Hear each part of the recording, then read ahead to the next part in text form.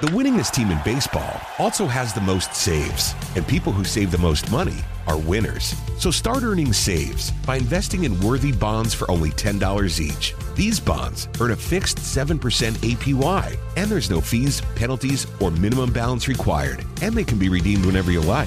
You can even round up everyday purchases to buy additional bonds. Go to worthybonds.com/save. That's worthybonds.com/save and save and win.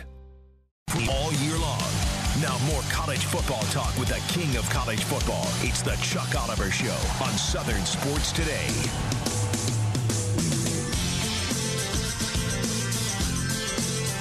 It is the Chuck Oliver Show for Friday. Heath in for Chuck today. Chuck will hopefully be back feeling better with the throat giving some problems, but hopefully feeling better on Monday, ready to go for the day of the national championship game. In the meantime, we're holding it down right here.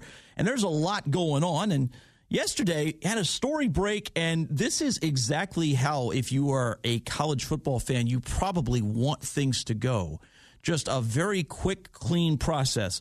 We've made a move. We know exactly what we're doing is the next step. Bang, here's your answer. And to talk about that and where things stand right now with the Oklahoma Sooners is Eddie Radosevich. He joins us right now here on the Chuck Oliver Show. Eddie, how are you? Heath, what's going on? Yeah, it's never a dull day on the Oklahoma beat, and Thursday proved to be true. And Eddie is with not only the franchise radio there in Oklahoma, but also Soonerscoop.com. And Eddie, I saw this today.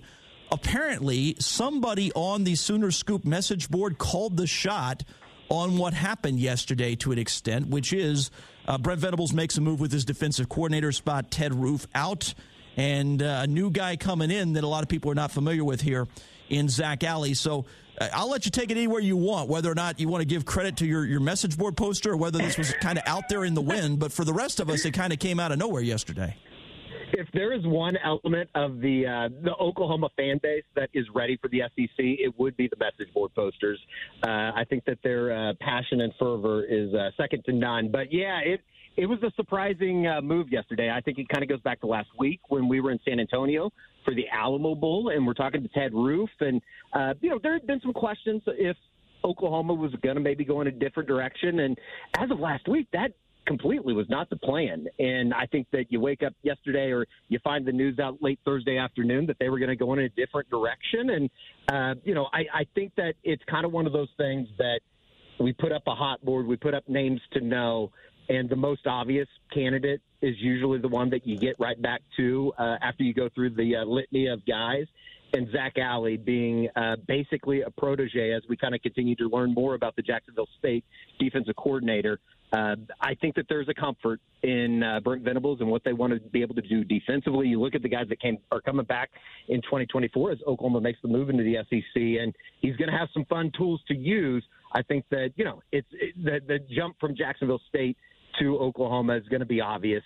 But at the same time, I think that this big picture-wise is a move that Brent Venables wants to make because it's a guy in Zach Alley that he trusts to run the defense. And I think that Brent, for the most part, as he moves into his third year in Norman, has kind of looked at himself in the mirror a little bit as a head coach. And as responsible as Brent was for the defense, I think that was kind of the thing that everybody knew over the first 2 years, that he was calling the defense and Ted Roof was just almost kind of a centerpiece or a figurehead as the defensive coordinator. I think this is a move that makes a lot of sense just in terms of game management and things that Brent needs to worry about from a head coaching perspective. So there's a lot of people that are really excited about Zach Alley, and it's going to be certainly fascinating to see how Oklahoma moves into the SEC now with a new offensive coordinator and Seth Luttrell, as well as the defensive side of the ball with Zach Alley. Yeah, look, Ted Roof must be an incredible guy. He must be a fantastic hang, great chemistry guy in the office, kind to women and puppies. But no fan base has ever been happy with Ted Roof, like ever. And he's worked everywhere except for like Alaska at this point.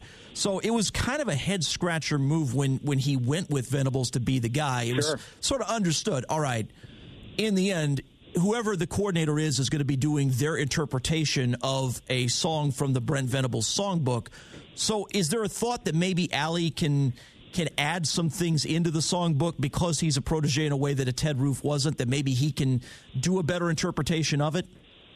Certainly. And I think that, the steps that Oklahoma made in year 2 as opposed to what they were in year 1 from the 6 and 7 season, defensively, it's night and day. It's night and day different from what it was under Lincoln Riley. Now, I think everybody kind of knows the beat out there on what Oklahoma has been defensively. While it was better in 2023, it's nowhere close to what Oklahoma fans feel like a defense should be in Norman. So, I think that it's exciting to know what Zach Alley and Brent Venables working once again will be able to do together.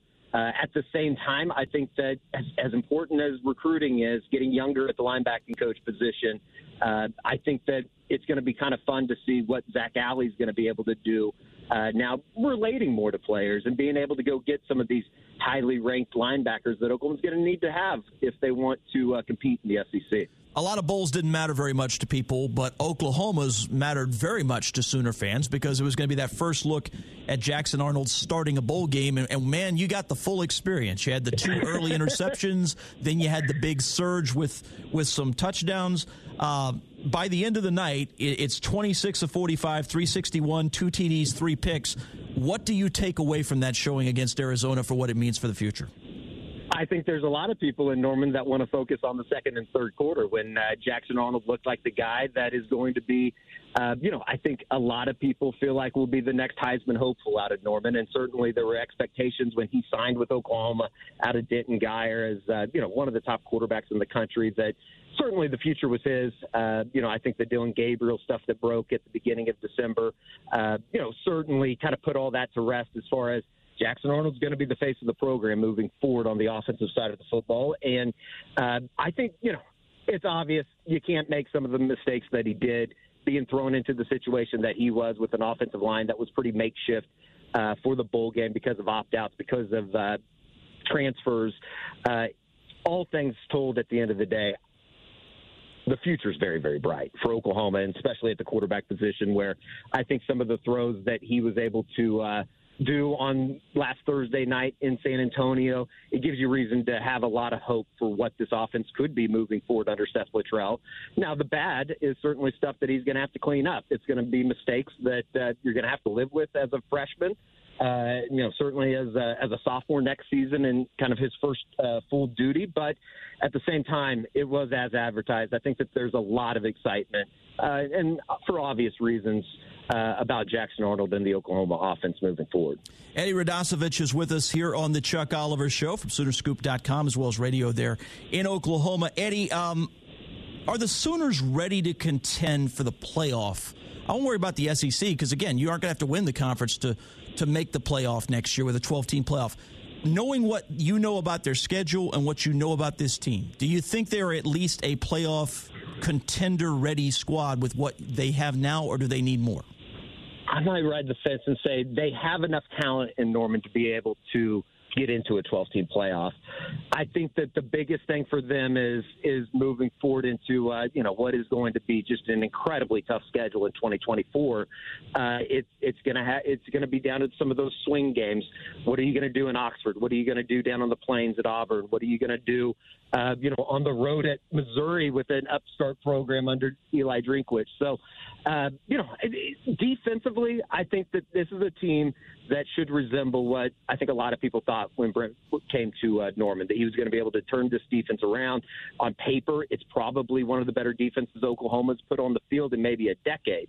They have to get better on the defensive line and offensive line. I think it's probably just like everybody else across the country that if you really want to be a player with the power programs, currently in not only the SEC, but, obviously in the Big Ten with Michigan and Washington, what they've been able to do, it starts up front. And I think that, defensive line-wise, they're bringing in a recruiting class that, is probably garnered the attention of most Oklahoma fans as maybe the best defensive line group that they've brought in 20 years.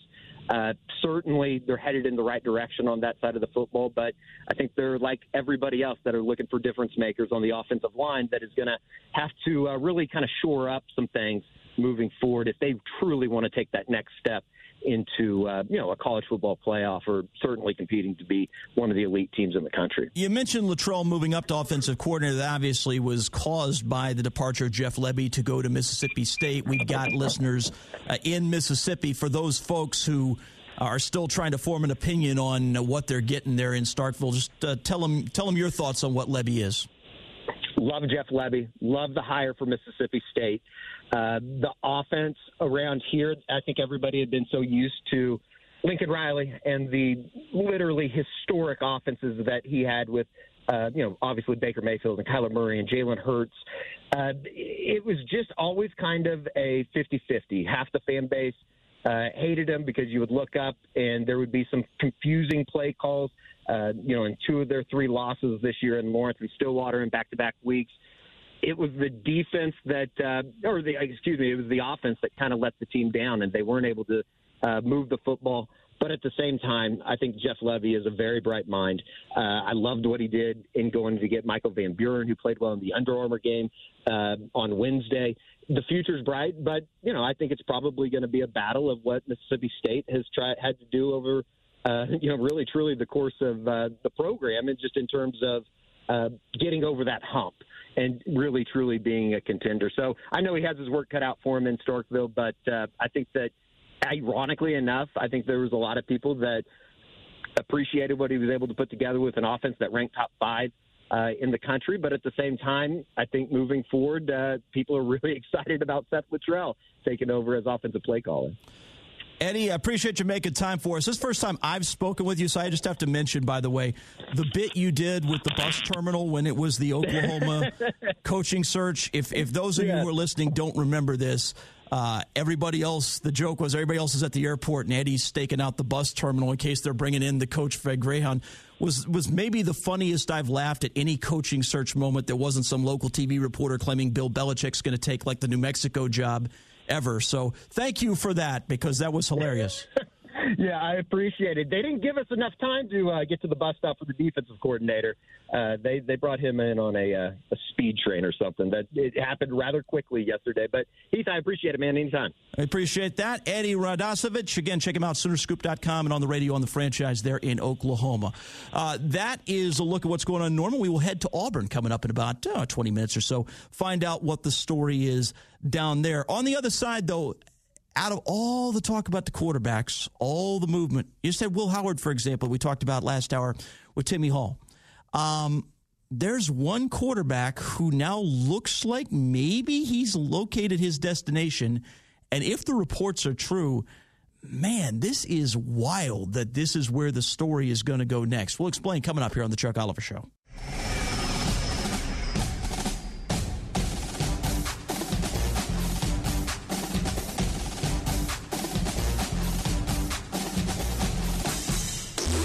Catch the king of college football no matter where you go with a new Southern Sports Today app. Catch the best college football conversation in the South everywhere with the SST live stream and daily podcast. Downloaded now at the App Store and the Google Play Store. Now more of the best college football talk in the country. It's the Chuck Oliver Show. Chuck Oliver Show rolling on. Heath Klein in for Chuck today. Thank you for hanging out with me here on a Friday as we head into another busy weekend, including, of course, the build-up for the college football championship. I still don't feel like this works as well as it needs to. And I will be interested in seeing what they do with the timetable of an expanded playoff if they don't mess with the idea that, you know what, maybe this Monday night strategy is not the correct answer, because even as big a deal as this is to you and to me as hardcore college football fans, the facts are there are a lot of people in this country who are as big an NFL fan as they are college or more so.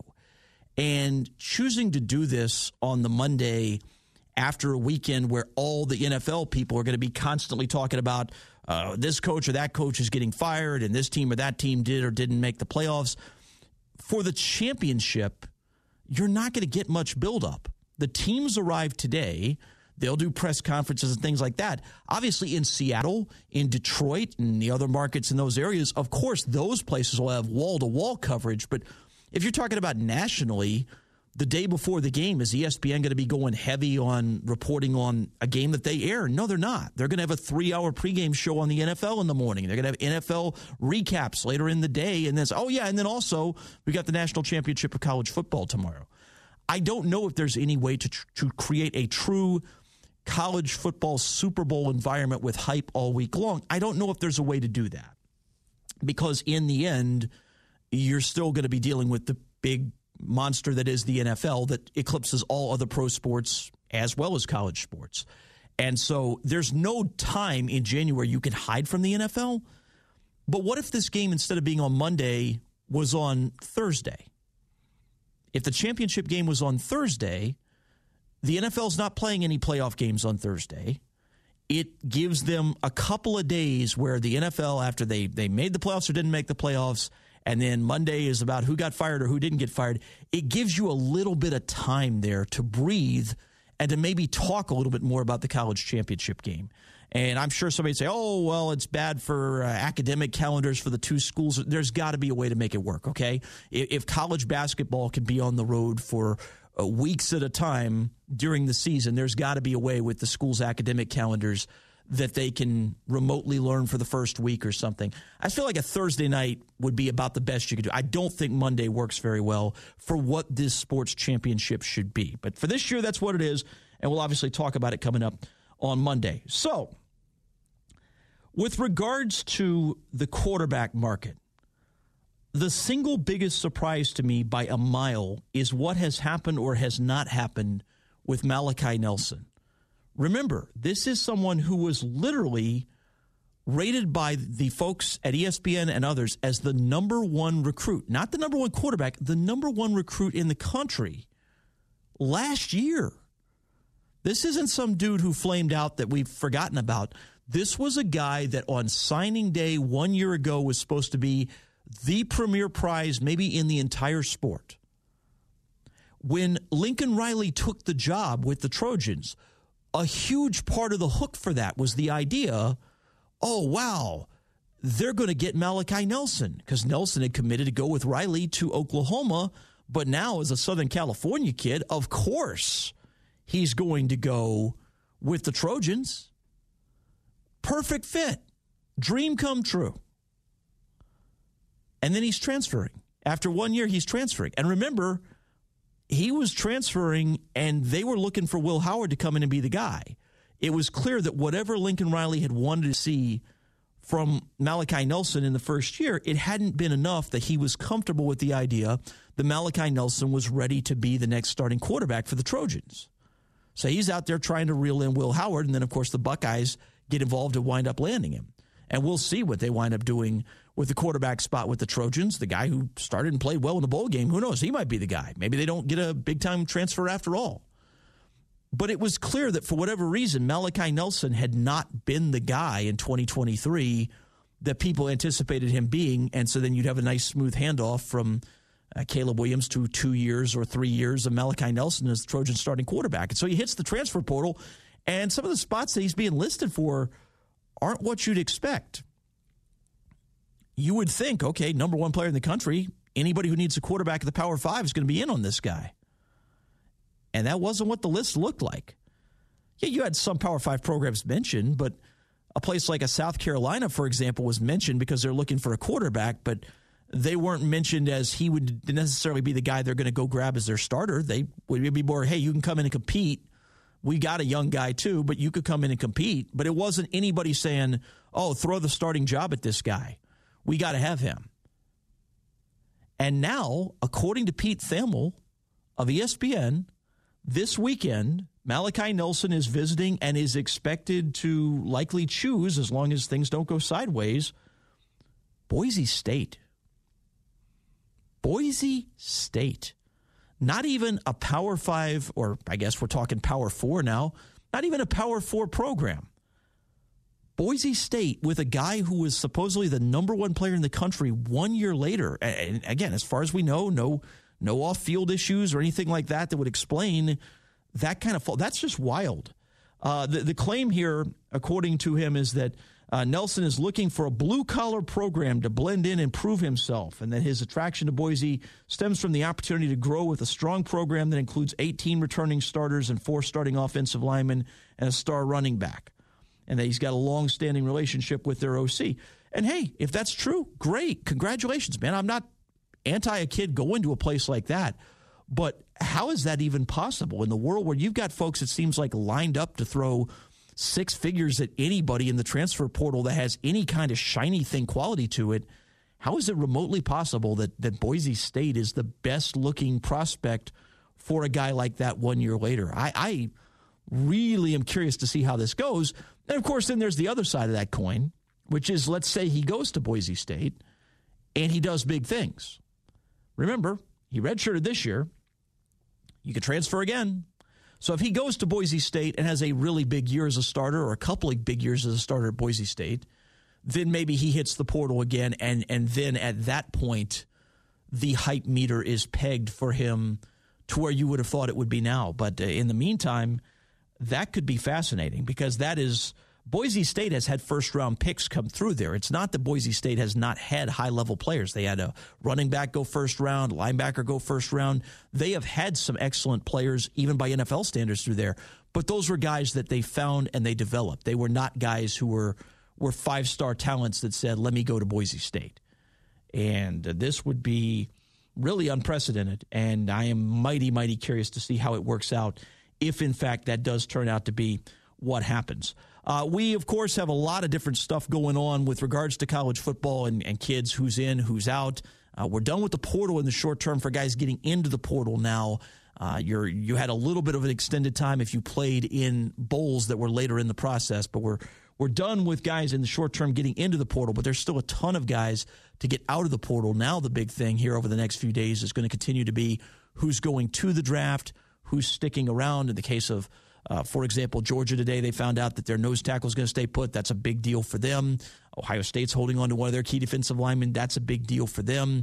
The exodus continues from a lot of places, including Alabama, to the draft. So now it's more about that over these next 7 days or so. Who's going to decide that their future is with the pros? Who is still basically saying, hey, NIL, can you make it worth my while? If you can, I'm willing to stick around because I'm hearing I'm a 3rd or 4th round pick. Can you make it worth my while? If you're anybody who's on a collective's fundraising list, you're going to be getting some emails coming up this weekend, I would suspect.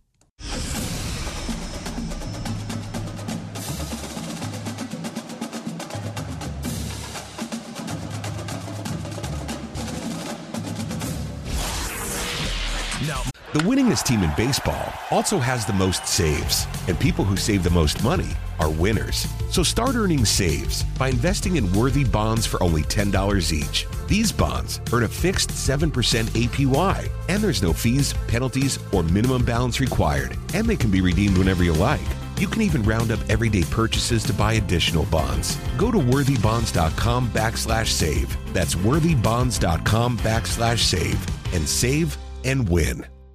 Hey everybody, Buck Bellew here, and as a recent customer of Jim Ellis Automotive and a longtime friend of the Vice President, Stacy Ellis, man, I know Jim Ellis Automotive Group takes pride in being a family-owned and operated business. I saw it firsthand. When Stacy's granddad, Jim Ellis, founded the company back in '71, his goal was to treat every customer like family by offering a car buying experience that was both easy and fully transparent. And it worked. 50 years later, Stacy's dad, Jimmy Ellis, grew the organization to become Georgia's largest family-owned and operated automotive group. And today, third-generation family members like Stacy, along with more than 1,700 dedicated team members, are working hard to uphold the values Jim Ellis Automotive was founded on. And that's why Jim Ellis has been around for over 50 years. Enjoy the advantages of buying your next vehicle from a family-owned and operated dealership. Visit JimEllis.com or stop by any of their 20 dealerships located throughout Metro Atlanta. Jim Ellis Automotive, where you can always expect the best. For college football talk with the king of college football, it's the Chuck Oliver Show on Southern Sports Today.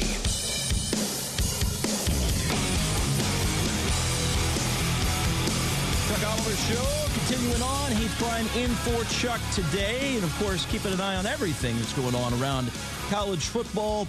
I want to head over to Auburn because we have not had a chance to check in since the bowl game with what went down with the Tigers. And, of course, there's some busy stuff happening in the portal with them as well. Brian Stoltz covering it all for AuburnSports.com. That's a Rivals property, and he joins us now here on the Chuck Oliver Show. Brian, how are you?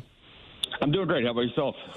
Doing great. Let's start with that bowl game. Look, they're all exhibitions except for a couple, and so certainly you're not going to draw giant conclusions from any one team's performance, but especially with Maryland not having their starting quarterback, I think maybe some people were a little taken aback by how Auburn looked in that bowl game. What if anything, did you make of it? Yeah, I mean, they got punched in the mouth and couldn't respond. I mean, Maryland came out, scored a touchdown really quickly, and then Auburn went 3 and out 2 times in a row, and before you knew it, it was 21-0, and Auburn just couldn't answer. And there was no passion, there was no enthusiasm from the Auburn team or sideline, and it was strange to see because that could have been a good boost for the offseason to get some momentum. But, like you said, Maryland didn't have their starting quarterback, but their other quarterbacks played pretty well. And, they just punched Auburn in the mouth, and Auburn did not get off the mat. It was reported that Auburn, after that, had tried to get involved with Cam Ward, who was a possible transfer from Washington State. He decided to go pro instead. And so I'm curious, is it a case where you look at Peyton Thorne, you look at the full body of work? Freeze had made some comments, indicated, hey, maybe he would be comfortable going forward with him for another year, but maybe after the bowl you reassess. Is it still believed Auburn gets into the market for a quarterback at this point? I mean, they certainly would if the right guy comes open. I mean, he was they were interested in Cam Ward, but unfortunately he went to pros. I mean, all the power to him if he can make a career that way. But, yeah, I mean, if the right guy comes open and is much better than Peyton Thorne, I know that Freeze is a big fan of Hank Brown and with the incoming freshman Walker White. And the quarterback job, it's not Peyton Thorne's anymore. It's wide open, and it's going to be interesting to see if Thorne can kind of respond after a mediocre season. I mean, he got better as the season went along, and he had that stinker of a game against Maryland. But we'll see if he can respond. But, yeah, I mean, nowadays, I mean, anything is open. These kids are looking for their best spot for them and the best money they can get. And if the right guy comes open, absolutely, they'll jump on it and try to win with him. One thing that happened right after the Cam Ward news was that then Caden Salter from Liberty put his name in the portal. Obviously, there's a connection there that exists with him and Hugh Freeze from Liberty in the past. So is there a possibility that 2 and 2 adds up to 4 there? I mean, absolutely. I mean, Salter has proven to be a productive quarterback. And like you said, he played under Freeze at Liberty. And, they do have the connection. And keeping Ken Austin, who was the co-offensive coordinator and might be the co-offensive coordinator next year, Montgomery is let go, would be huge because they already have that rapport and stuff like that. So if they can get Salter, that would be a pretty big get. And I would kind of see that Peyton would be pushed to the side. You mentioned the idea Montgomery might get let go. We've obviously seen some moves around the SEC this week. Where do we stand with the possibility of Auburn making some moves? Yeah, I think the moves will come soon. I think is the writing's on the wall for Philip Montgomery. I think after the offense really struggled the first 6 games, especially during that 4-game losing streak, you kind of stopped letting him have full control and kind of put his foot down and said, hey, this is what we're going to do and this is how we're going to do it. And I think, that's what Freeze needs to do. I mean, he made his name as a play caller, as an offensive mind, and I think he was frustrated with Montgomery, and their lingo wasn't the same, and it was just frustrating for Coach Freeze because it's the first time he's never called plays for himself, and that was kind of odd. But, I think Montgomery will be gone. I think what will happen was Freeze will take over full play calling duties, but have Ken Austin, who served as co-offensive coordinator at Liberty, as just that this next year. Brian Stoltz with us here on the Chuck Oliver Show from AuburnSports.com. Brian, with regards to Freeze, you mentioned he was kind of publicly melancholy about the fact he wasn't calling the plays. It seemed to really bother him. I think a lot of us, when they hired him, kind of felt like, hey, Freeze is walking into an SEC where he's coming off a lot of success at Liberty, and where the climate has changed to where if there was any kind of stigma from how things went at Ole Miss, it's almost removed now because a lot of that behavior is above board for everybody. So I think a lot of us kind of felt like Hugh Freeze would be strutting into this conference. It seems like he's been publicly just not comfortable with where things are sometimes about the sport. It's been really odd what his public presence has been compared to what I think a lot of us might have thought it would. But you're there every day. Am I imagining this? No, you're not. I mean, he's frustrated with a lot of things. The NIL transfer portal is nonstop for him, and it's not the job he thought it was when he got here. Will he win here? Probably. But right now, it's been such a frustration to get this program to where he thinks it should be, due to lack of recruiting from previous regimes and things like that. There are problems, but he's bound to win here. And like you said, he wasn't calling plays. He wasn't happy about that. That was his decision because he wanted to spend a lot of time recruiting. That paid off handsomely with one of the top best classes Auburn signed in a long time. And, with everything else. But, yeah, I mean, he even admitted he didn't do a good job this year. He admitted that after the bowl game. He did not do a good job. He made mistakes, including maybe taking the play calling out of his hands. And, he's been very transparent about everything. He's been transparent about their lack of success in the transfer portal and things like that. So, he's frustrated. I think every coach is frustrated with where this game is heading and what it's like now. So, that's not imagined by you or anybody else. One thing that I know he's still trying to do, it's getting all kinds of attention. It's not out of the portal, too. This is an actual old-time high school brawl for a recruit. Mm-hmm. Ryan Williams. Obviously, Bama recently lost their wide receiver coach to Texas A&M. Where do things stand for Auburn trying to land him? Yeah, that's going to go down to the very last minute of February. I think Auburn has a very good chance of landing him. I've heard some good news, good things about Ryan Williams coming to Auburn. Will Bama ever give up? Heck no. I mean, it's going to come down to Auburn and Alabama, as it should for an Alabama kid. And, I think that Auburn shot at grabbing Ryan Williams and having most likely the best wide receiver class, if not already, this signing period, but for a long time is good. So that would be a game changer. They already have game-changing wide receivers who are coming in: Cam Coleman, Perry Thompson, Malcolm Simmons. But if they can get Ryan Williams, I've heard Hugh compare him to Bush. So if you can get a player like that, that's program changing. Yeah, there's no doubt that would be a huge difference. I'm curious, is it just as simple? I mean, look, freshmen sometimes can come in at receiver and make that immediate impact. Is it just as simple, regardless of who's calling the plays, just fine-tune the talent, get a boost of athleticism at receiver that wasn't there, and that solves whatever the issues were this year, or do they need more than that? Oh, they need more than that. They need an offensive line. Their defensive line is really thin right now. That's a huge priority for them in the transfer portal. They've had kids come in the last 2 days since the portal closed.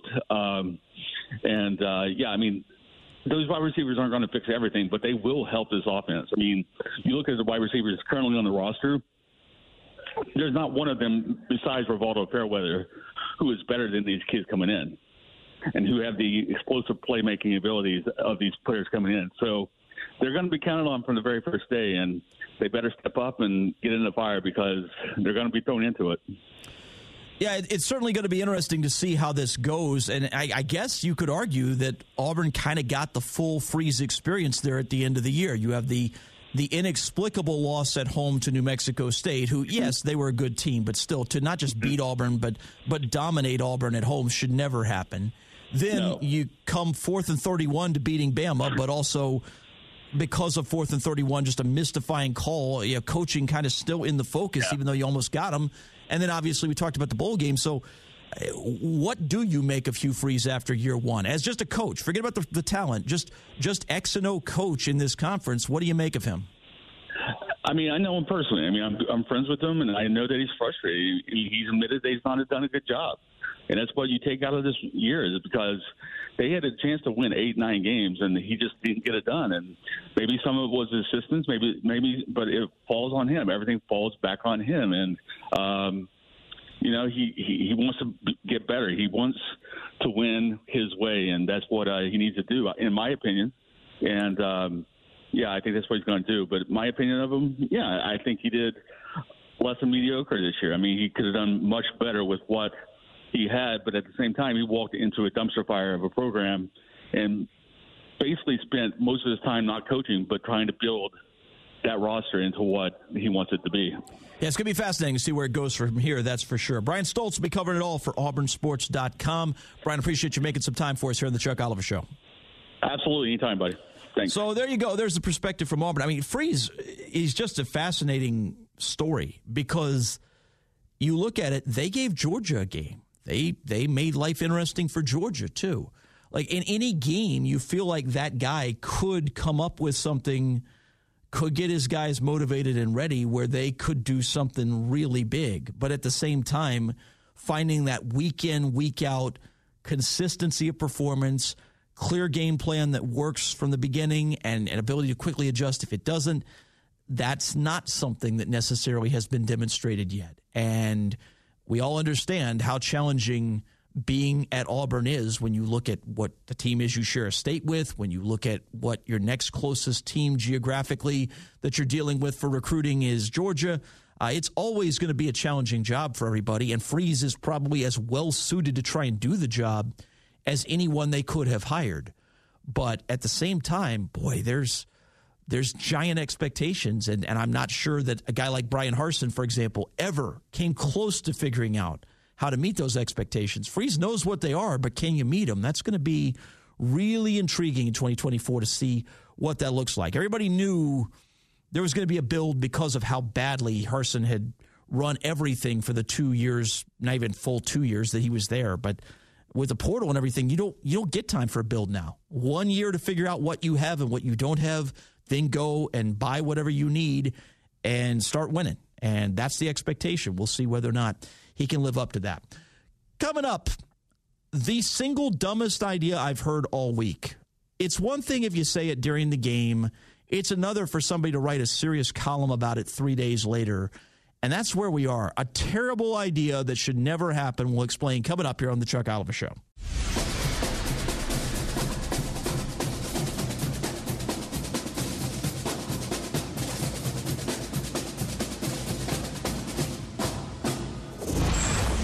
Now back to Southern Sports Today and the Chuck Oliver Show. Right, and when you play a no-huddle team and you're not going fast, which we didn't go fast enough, then their signal caller is basically making calls to defend the formation and the alignment that you're in. They're the only team that we played all season that got in the huddle. That, of course, is the voice of Nick Saban yesterday talking to ESPN and talking about specifically what, as he looks back on things, he maybe has taken out of how they wound up losing that game. And there is at least something to that idea that maybe Michigan got the game on their terms and dictated it. It was pointed out earlier today that one of the other games that Alabama has lost in recent years, one of the slower playing teams in Texas A&M with Jimbo Fisher, has given Alabama some trouble compared to what they've done against other teams. So maybe that's something that you focus on and you try to figure out a way to improve. In the end, obviously, next year's team will be different. All the circumstances around everything will be different. So maybe next year they won't be vulnerable there. But you know that after a loss like that, as Saban is going to take a look at every piece, and it was interesting, at least that was kind of his first post-film review, post-evaluation comments as to how he thinks maybe some things played out that way. I continue to be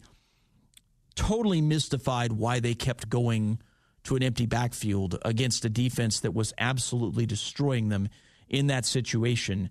And Michigan and what they do with the blitz is a big deal. In fact, more on that coming up in just a second. First, though, need to tell you about what matters to me today, and that, of course, is brought to you by the folks at thisstuffmatters.com. Look, the Rose Bowl is a beautiful setting for college football. We can always acknowledge that. It's pretty. Understood. However, that does not mean, just because it is pretty, that it is the only thing that matters in college football. And there are people who genuinely still are making this case. For Kirk Herbstreit to say it during the game, I like Kirk. I think he does a good job overall. But for him to say that during the game while he's in the moment at the stadium and he's got a big relationship with those people and enjoys calling the game, and so he's, oh, this is so beautiful, these people should get to do it every year. That's fine, whatever. Maybe he truly believes it. Maybe he's caught up in the moment. Maybe he's just being polite. Like when you're having dinner and your wife's mother-in-law or your wife's mother's made it, and you're like, oh yeah, you're so much better than my mom. Oh, this is great food. Oh, love it. Sometimes you just have to say things, be polite in the moment. Maybe that's what it was. I don't know.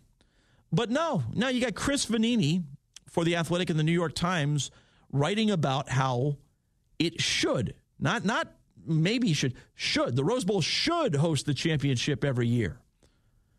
The only question is, why is it not going to host the championship every year? But it should.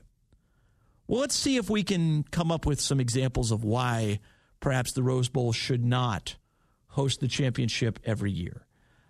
Could it be that, for example, it is, quote, not the best stadium? That would be a good reason. You know who says it's not the best stadium? Chris Vanini. The guy who's writing the column telling us about how it should host it every year is literally saying, yeah, it's not the best stadium, but so pretty. Look, there's history there. There's been some great games there. You want to go to a game there? Go to the Rose Bowl any given year. Go to a UCLA home game. There's loads of seats available almost all the time. There's ways to go to the Rose Bowl. But the idea that people in the regions of the country where you actually have college football that consistently is good should be obligated to fly out west every single year forever to go to the Rose Bowl because it's pretty, that is jaw-droppingly stupid. Think about what we're talking about with the playoff now. The expanded playoff, you're going to have a fan base that gets to host a game in the case of 4 schools, and 4 schools that are asked to travel to that game. And because the 4 schools that are hosting are not going to be based on geographic convenience, you might very well, if you're a fan of one of those 4 teams that is not getting to host, you might very well be getting asked, if you're a passionate fan and you want to see your team play, to go on the road there to get it down to 8 teams, then go on the road another time, then go on the road a third and a fourth time. And we're going to make, for everybody who's not a Trojans fan or a Bruins fan, we're going to make everybody know they've got to go all the way to the West Coast. It's never going to be drivable. It's never going to be feasible for the vast majority of the schools that are in college football at the highest level. Every single year, you're going to have to tack on a flight after you may have traveled for 2 or 3 rounds of this thing. That's preposterous. I'm not telling you have to put it in Atlanta every single year, but Atlanta is a really logical place to have it because, SEC, while not there this year, tends to have a team that's in the championship. ACC obviously has one in Clemson and another one in FSU that would say, decent chance we could be there. And even if you're somebody from the Midwest, Atlanta is drivable very easily for some people. You can, in a half day, make your way down from parts of Ohio to Atlanta. Even Michigan to Atlanta, not more than a full day drive. So you want to put it in Atlanta every year, that'd be fine by me, but I don't expect them to do that. I expect them to move it around. So Indianapolis, the Midwest gets to host some of the time. That makes sense. It's a good event city. It's hosted a Super Bowl before. It hosts the Big Ten title game regularly. That makes a lot of sense. And again, not hard to get from the South or the Midwest to Indianapolis. Houston, we'll see how they do with this. But again, for Texas, for parts of the South, it makes sense. LA makes no sense. Zero. And the idea that you should put it there every single year, even as you're acknowledging, it's hard to park. Yeah, the stadium's not great, but so pretty. That is spectacularly dumb. And I hope this bad idea will die on the vine because the fact that people are still arguing for it this far later in the process, I don't get that at all. A couple minutes left, and again, we want to make sure that we tell you that is what matters to me today. It's brought to you by thisstuffmatters.net. Again, next week we'll get you ready for the game, spend more time on it, I'm sure, with Chuck on Monday. But one thing to just keep in mind from this past week's games and how it might apply to this week. Michigan against Alabama blitzed 11 times in that game. 5 sacks on 11 blitzes. Now, again, part of that was because they were blitzing when Alabama was inexplicably choosing to go empty backfield and kept getting destroyed. But still, on the 11 blitzes, 5 sacks. As for the other 6 plays, Milrose still was not able to do much with the ball when he did get it off against the blitz. 5 of 6, but for only 32 yards against the blitz. For the year, Jalen Milrose's sack rate against the blitz was 19.1%. If you brought the blitz against Milroe, there was a really good chance you might get him on the ground, although that had improved in the last 5 games before the playoff. Michael Penix's sack rate against the blitz, 3.1%. That's a big difference. Is Michigan going to blitz as often? If they do, there's a really good chance based on that number that Penix can make them pay in a way that Milroe was never able to do this past week. So that's one stat I would just say keep your eye on, that blitz success rate. One other thing to keep in mind, very rarely this year did Washington see 2 tight end teams. When they do see 2 tight ends against Michigan, how do they defend it? What does it look like? That's going to be interesting stuff. Doesn't mean they can't defend it, but it's going to be really interesting to see what it looks like when they do see it, because they haven't seen much 2 tight end this year. Just a couple of notes to think about for the weekend. Enjoy that weekend. We will be back here with you talking some college football again, presumably with Chuck in the big chair on Monday. David Holloway produced this program. Thanks to him for doing that. Thanks to you for listening. We'll see you next time here on The Chuck Oliver Show. The winningest team in baseball also has the most saves, and people who save the most money are winners. So start earning saves by investing in worthy bonds for only $10 each. These bonds earn a fixed 7% APY, and there's no fees, penalties, or minimum balance required, and they can be redeemed whenever you like. You can even round up everyday purchases to buy additional bonds. Go to worthybonds.com/save. That's worthybonds.com/save. And save and win. Hey everybody, Buck Bellew here, and as a recent customer of Jim Ellis Automotive and a longtime friend of the Vice President, Stacey Ellis, man, I know Jim Ellis Automotive Group takes pride in being a family-owned and operated business. I saw it firsthand. When Stacey's granddad, Jim Ellis, founded the company back in '71, his goal was to treat every customer like family by offering a car-buying experience that was both easy and fully transparent. And it worked. 50 years later, Stacey's dad, Jimmy Ellis, grew the organization to become Georgia's largest family-owned and operated automotive group. And today, third-generation family members like Stacey, along with more than 1,700 dedicated team members, are working hard to uphold the values Jim Ellis Automotive was founded on. And that's why Jim Ellis has been around for over 50 years. Enjoy the advantages of buying your next vehicle from a family-owned and operated dealership. Visit JimEllis.com or stop by any of their 20 dealerships located throughout Metro Atlanta. Jim Ellis Automotive, where you can always expect the best. A lifetime of hard work, children laughing in the kitchen, family photos on a restaurant wall, a legacy that lives on. It all comes from the power of a conversation, like the one Tommy Hall had with First Horizon Bank about taking over his father's Charleston-based restaurant business. Now the table is set for a whole new generation. First Horizon Bank. Let's find a way. Go to firsthorizon.com/Tommy. First Horizon Bank, member FDIC.